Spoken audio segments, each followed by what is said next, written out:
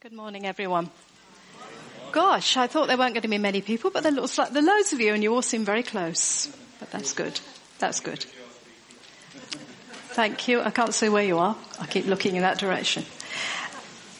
We have developed, I think, in our family a little bit of a tradition that started when my younger son was about 15 and has carried on for over 10 years. Whereby that once a year we have a mother and son week. So we go somewhere in the country into a nice cottage. And I usually have a chat with him about where he wants to go. And last year we did this and he said, I'd quite like to go to Kent. So I made the arrangements, sorted out the cottage. We arrive and then he says, Mum, how did Kent become Wookey in Somerset? Because that's where we ended up. Who wouldn't want to go to Wookey? Because it just sounds wonderful, isn't it? Wookey Hole, Wookey in Somerset. So that's where we ended up. So he wanted Kent, we ended up in Somerset. It just reminded me a little bit as I was preparing this, of that story really. That when I was away on holiday and I was asking God, what should I be bringing? What should I be speaking on? I thought I was going to be talking from Philippians. But we have ended up, not in Philippians, but in John chapter 10. Which is the story of Jesus as the Good Shepherd. And I just felt very much that there's been some really good word recently. But when Dan was speaking about being still and knowing God, he went into John 10.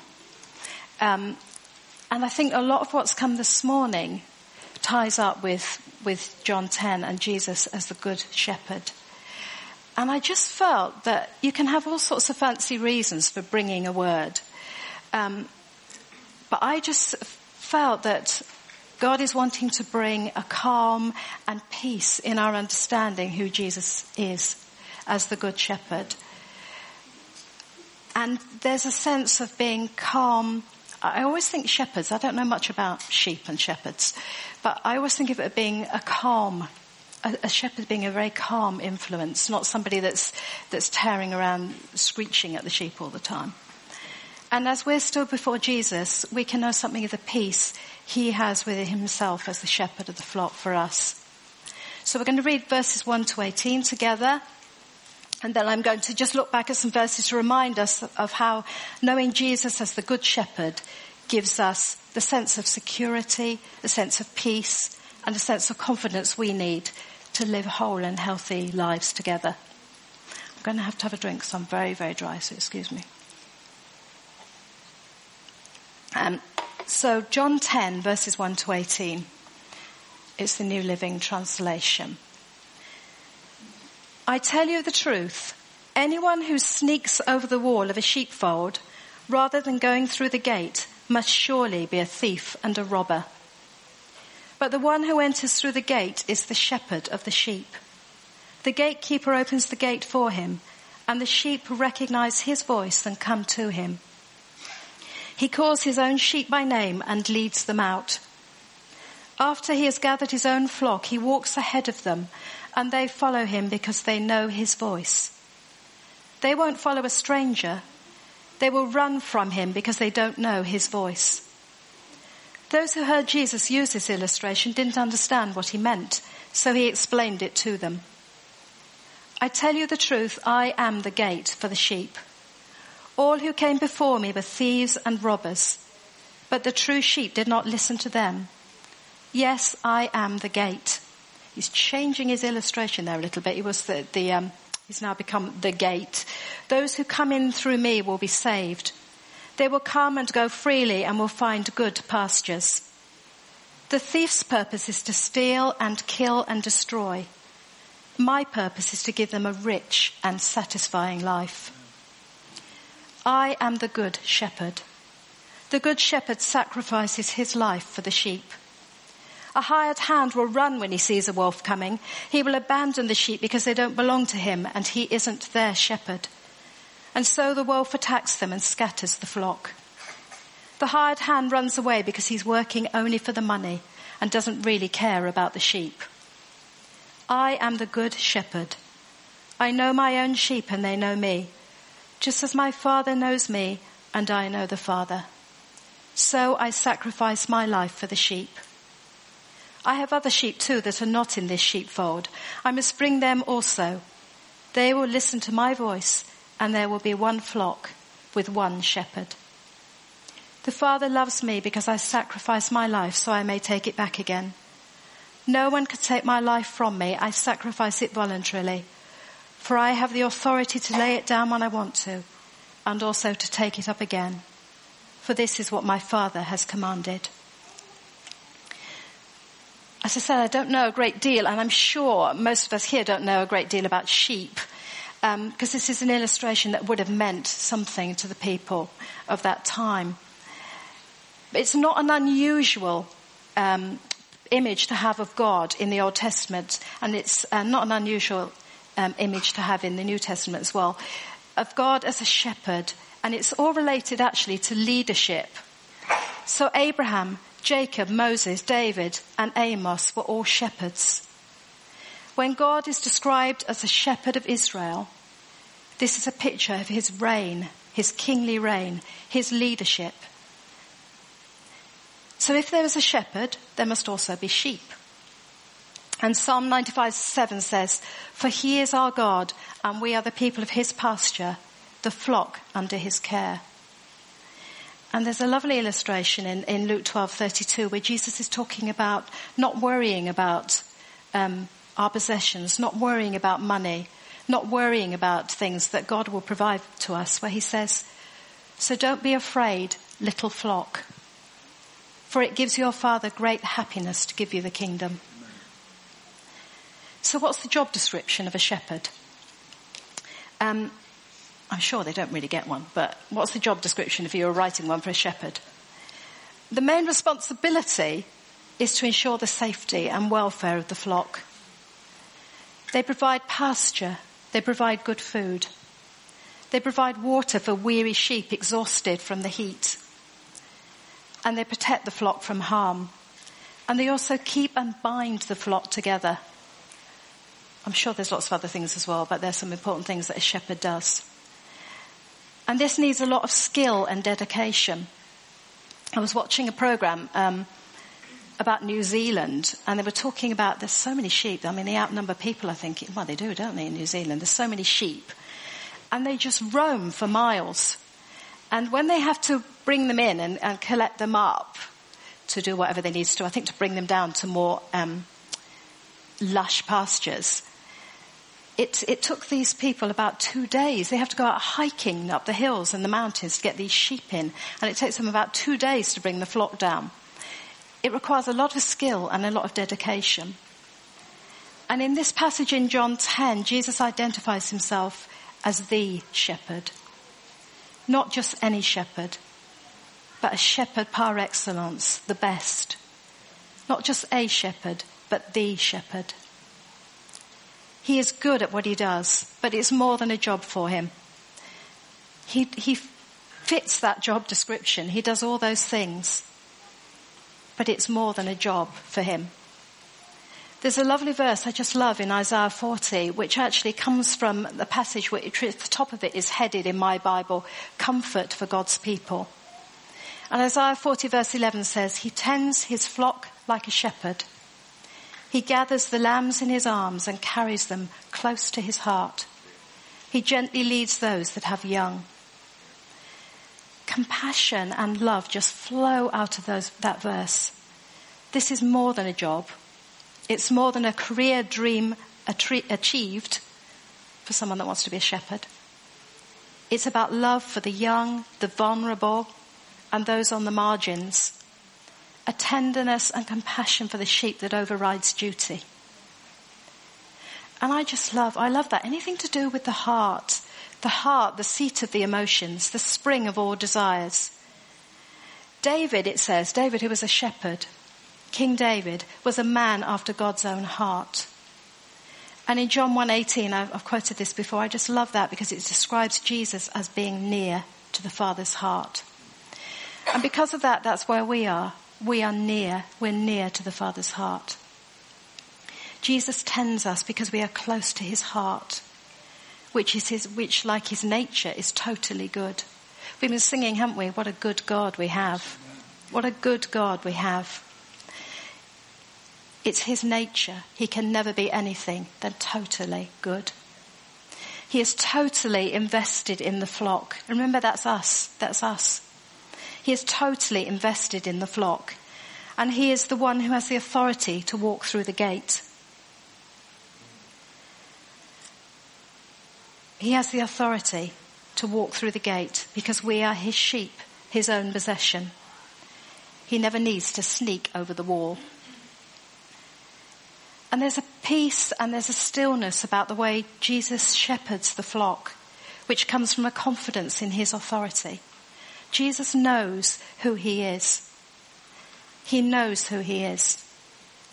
In Matthew and Luke's gospel, there's, most of us will know this, a parable about a lost sheep where Jesus leaves the 99 to go after them and bring home the one who is lost. But I get the impression that he is never fazed by the lost sheep. He never panics. You know that moment, I'm sure people, parents here, have had that moment sometimes when you're out shopping with a child maybe or on your crowded beach and you lose sight of your child and you are filled with panic and you tear all over the place. You start shouting for them because that panic grips you. But I don't get that feeling with Jesus, that as he goes out, panic never grips him. He is never in the grip of panic and fear. And he is never afraid, but he sets out to restore the lost sheep and bring it back without fear of failure and with great joy. So he has the authority as the shepherd that gives him a right to find his own sheep that are lost. And I think that gives us a security, a deep security, because he is the good shepherd who holds us close to his heart so we can know that we are safe whatever's happening. And whatever tries to come against us, whatever tries to sneak over the wall of the sheepfold. And we also know that as we trust Jesus, I believe he trusts us as well. Because there's a sense in which he's left 99. They might be penned up, I don't know. They might not be. They might have been out in pasture and the sheep has wandered away. But he is not afraid to trust those sheep that are left, to trust them, that they won't wander themselves from him. So if we look at verse 3 in John 10, it says, the gatekeeper opens the gate for him and the sheep recognize his voice and come to him. He calls his own sheep by name and leads them out. There's some wonderful things on YouTube actually, pictures of people trying to call flocks of sheep, just strangers standing. I mean, I would have shown it, but I think we didn't really have the time. But if you just go on YouTube, there's pictures of people just standing in front of a flock of sheep, calling them, and the sheep just totally ignore them. And then their shepherd stands in front of them and just calls to them. And they just come, and there's one actually where I haven't spent all my time looking at YouTube clips because that is not a total good, but for this purposes. And then I'm telling you what I'm not actually showing you, which is really bad, but still. And there's one where it's really misty, and this shepherd is calling and calling, and you can't see anything, and then suddenly all these sheep appear out of the mist and just come to him, and they just come up so close to him. It's just amazing. And I believe there's a calling for each one of us as individuals that is purposeful and meaningful. So when the shepherd looks at his sheep, I think sheep actually are a bit hard done by. That sheep are probably a lot more intelligent than we give them credit for, because I think they can recognize the face of their shepherd as well. But when the shepherd looks at his sheep, he doesn't just see a mass of faceless white wool. We as part of God's flock are not faceless and nameless to him. When he calls us, Jesus calls us by name. He knows us and everything about us. Everything about us. We've all been called individually and he knows us through and through. He's the one who understands us perfectly. You know, there's times that he understands us better than we understand ourselves. When you say to yourself, why do I do this? Why do I constantly repeat this thing which I don't want to do? Jesus knows, he understands why we do those things. But he accepts us completely. He doesn't come to judge, but to forgive and to heal. I found a bit of a scary thing in the Bible, actually. There's probably quite a few scary things. But Matthew 7 says, "For in the same way you judge others, you will be judged." And actually, that's quite scary. When you think about how I judge people, how quick I am to make judgments on people, by the standard I judge other people is the standard I will be judged. And I tell you, we judge often much more harshly one another than Jesus ever judges us. Because he is not in the business of judging. He never overlooks us. I think a lot of people in society nowadays feel overlooked. But Jesus never overlooks us. When we stand before God, we stand naked before him, actually. We stand just as we are. I don't know whether to tell you this. Some people know this. I once had a word. I will tell you, and I've said that. I'm not sure whether to tell you. I once had a word it was some years ago, and it was about God wanting us to go deeper with him. And I had a picture and I came up and shared this. I had a picture of the sea, and we were all standing on the seashore, and God was wanting us not just to stand on the edge, but to come deeper and deeper in with him. So I brought this word, and then I got to a bit, and I thought, the way God had shown it to me, we didn't have any clothes on. And I thought, I can't bring that. It feels a bit embarrassing to bring that, because I think I'm much more prudish than God is ever prudish. And I didn't want to bring that, so I wanted to bring, I tell you that now because it's not good to knock bits off. It's not good to add bits to prophetic words, but it's not good to knock bits off, really. But he was saying that everything is open to me. You are I see you just totally as you are, totally stripped of everything. But still loves us. Still accepting us. We may try to cover ourselves up. We can cover all sorts of things up and hide from other people. But we can never fool God. He sees what we try to be, but he still loves us and wants to enter into a relationship and him to enter into a relationship of intimacy with us. The intimacy he has with the Father and the Holy Spirit. We know that God has no favourites. It says in Colossians, God has no favourites. But Richard Rohr, who is a favourite of some of us here, Franciscan monk, says, the love God has for each soul is unique, which is why any saved person always feels beloved, chosen, and even God's favourite. A bit like Bruce Forsyth. Do you remember on Strictly when he used to say to a couple, you're my favourites? And then to the next couple, you're my favourites. Let's have that from God. You're my favourite. We know he doesn't have favourites, but you're my favourite. You're my favourite. We're all his favourites.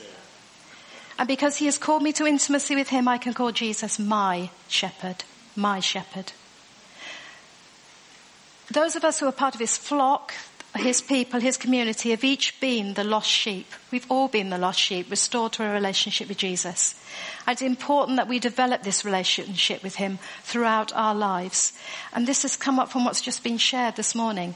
We cannot survive on other people's relationship with Jesus. It will not carry us through. We need to have our own relationship that we build, which allows us to hear the voice of our shepherd. We cannot rely on other people's faith and other people's relationship. In difficult times, it will not carry us through. But I haven't come to know Jesus just to say, I'm okay, I'm all right, I'm in the fold, I'm saved, everything is fine. God's plan is much bigger than my individual salvation. It's much bigger than our individual salvation. It isn't about me and my small corner allowing my little light to shine, but it's about us coming together, us allowing our lights to shine. We visited a big house, English Heritage House recently, and I think I've talked about chandeliers before, but there was a wonderful chandelier, and it's now lit by electricity. But I said to the room steward, it wouldn't have been wonderful when it was lit by candlelight. It must have looked beautiful, and it must have looked beautiful. But he said, actually, not really. He said, you would have needed so many candles to make a good, clear light. And it's not quantity, but one light can never shine. One light can do a lot in darkness, but multiple lights can just shine out with so much bigger a message and power. The Old Testament references to God as a shepherd always refer to the care of a people, actually, rather than individuals. We live in a very individualistic society. And often our care and concern only seems to extend as far as our nuclear families.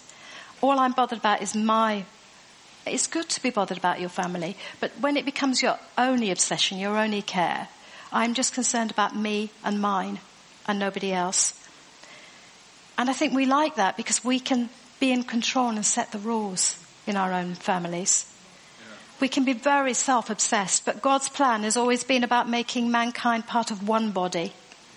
A free fellowship of people united in God's love and living in harmony together, and with the presence of the Father, Son and Holy Spirit, coming back to another image we've used, dancing together with Jesus at the centre as our focus. Verse 4, I'll take you just back to here. After he has gathered his own flock, he walks ahead of them and they follow him because they know his voice. Jesus gathers a flock of which I am one, and each one of us here is part of the flock, part of the greater whole. We recognise the voice of the Good Shepherd and we come to him. And Dan was talking last week about the need for stillness and noise, how much noise there is around us. There are lots of voices that call to us, not just externally, but internally as well. And I think Dan was talking about how it's good how easy it is to be distracted. So that when you go to read the word, you can be distracted if you're doing it electronically, to look at an email or something else like that. We can be distracted, but we can also make a lot of our own internal noise. Sometimes, you can think, right, I'm going to pray, I'm going to sit down, I'm just taking the Bible, I'm not taking an iPad, I'm not taking a phone.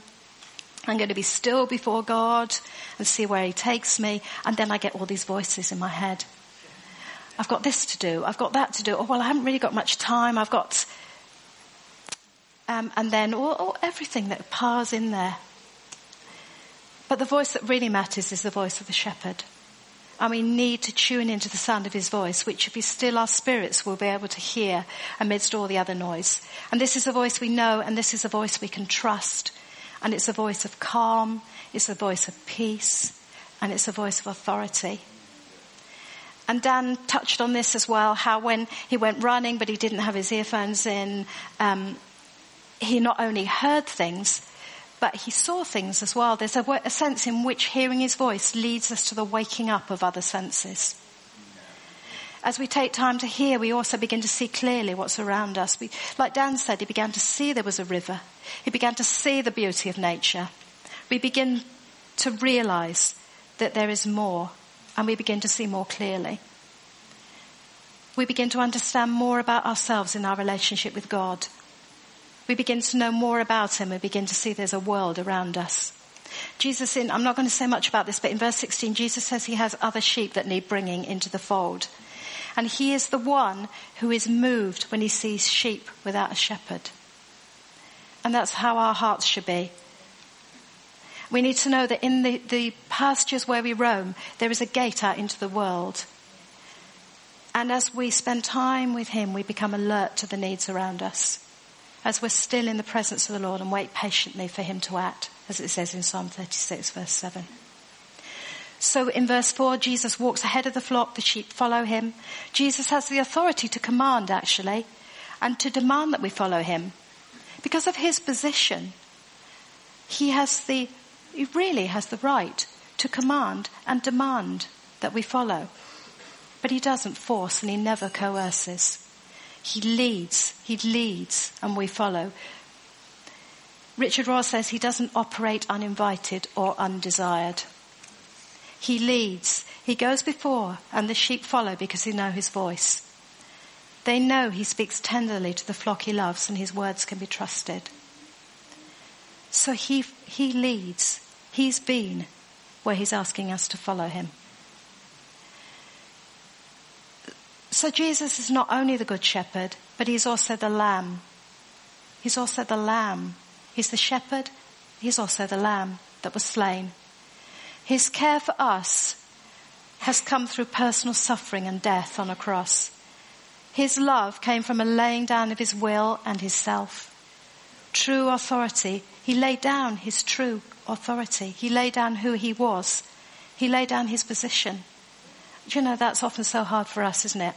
I thought I was going to be talking about this from Philippians, really. Jesus not clinging onto things, but laying down his position. He became human and suffered as the Lamb of God, bearing the sins of the world and coming to seek out the lost. And it says in verse 17, his life was laid down voluntarily. He was truly King of Kings. He was truly Lord of Lords. But he chose to lay down his position and know what it was to be truly human. He didn't cling to what was rightfully his. And how much do we do that? We cling to stuff which is rightfully ours, but we also try and cling to stuff which isn't rightfully ours sometimes.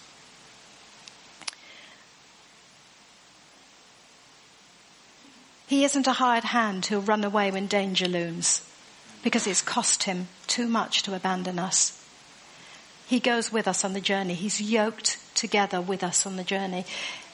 He's one of the oxen on the journey. I heard someone talking about this and he said, Jesus isn't the one that drives the oxen. Jesus is the one who is yoked together with us as the oxen on the journey.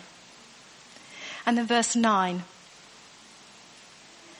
Those who come in through me will be saved. They will come and go freely and will find good pastures. Jesus also gives his sheep freedom. In order for the sheep to thrive, they need to have good pasture. The sheep aren't designed to be caged in a pen, actually. If you stick sheep in a pen, I do sound like I'm being knowledgeable about sheep, but I really don't think about it. If you stick them in a pen, there won't be the water and the nutrients and everything that they need when they're stuck in a pen. They need good pasture. Jesus doesn't come to cage us. He doesn't come to cage us in a pen.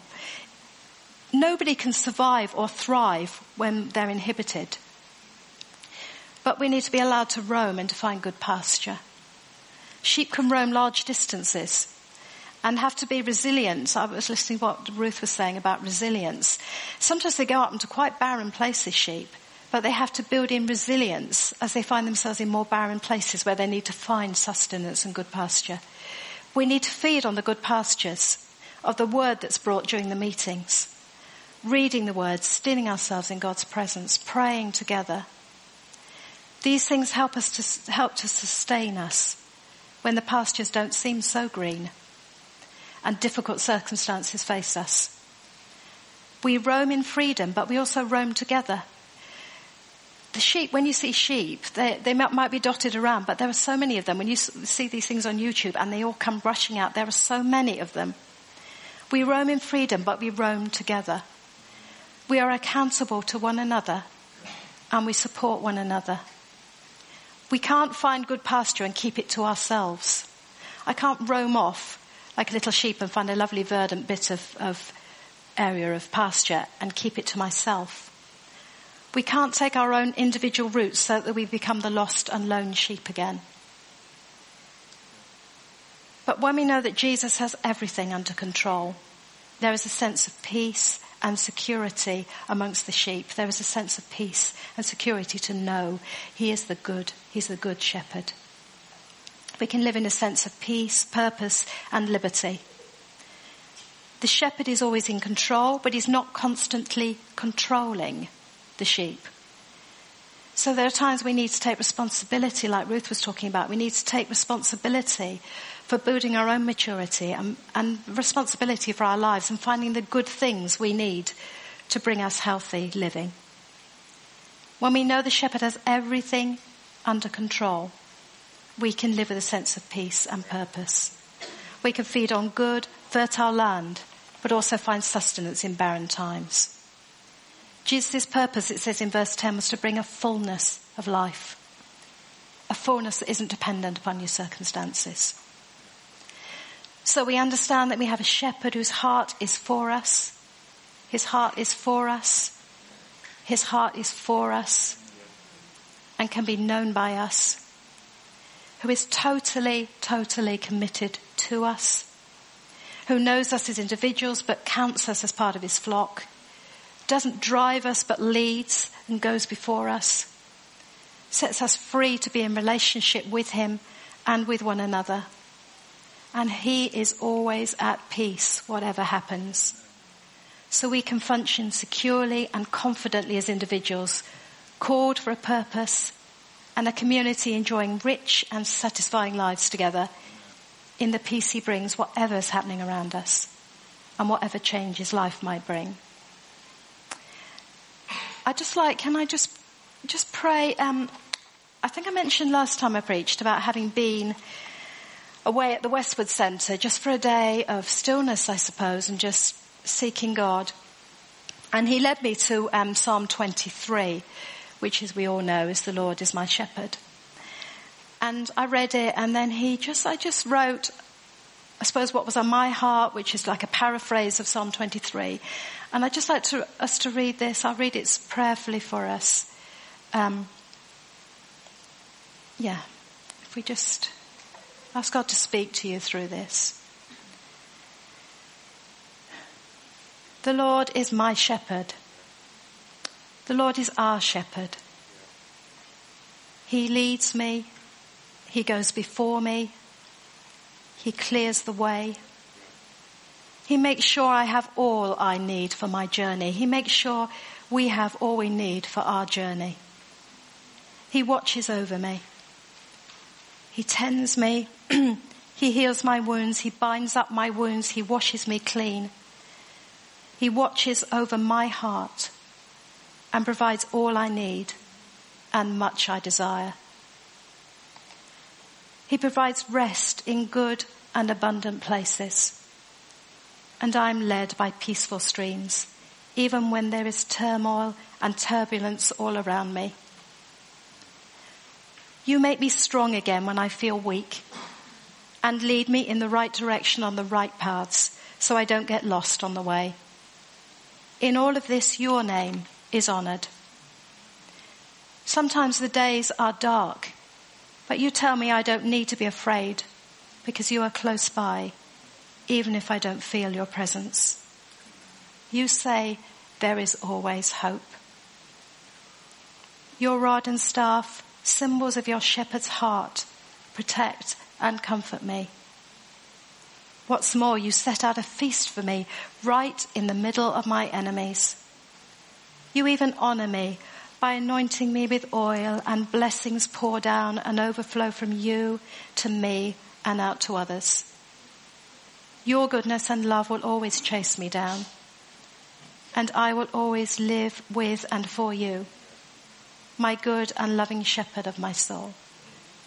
Thank you, Father. Thank you, Lord.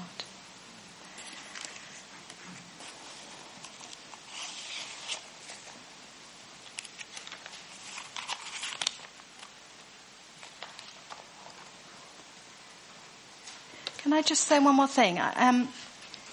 If anything has touched you from any of that, if you just feel, I would love to pray with anyone at the end. If you feel that God has touched you in any way through there, that there are things that God has just touched your heart, you'll know if God has touched your heart. And I'm sure other people will pray for you as well. But I would love to pray if you want to seek me out at the end.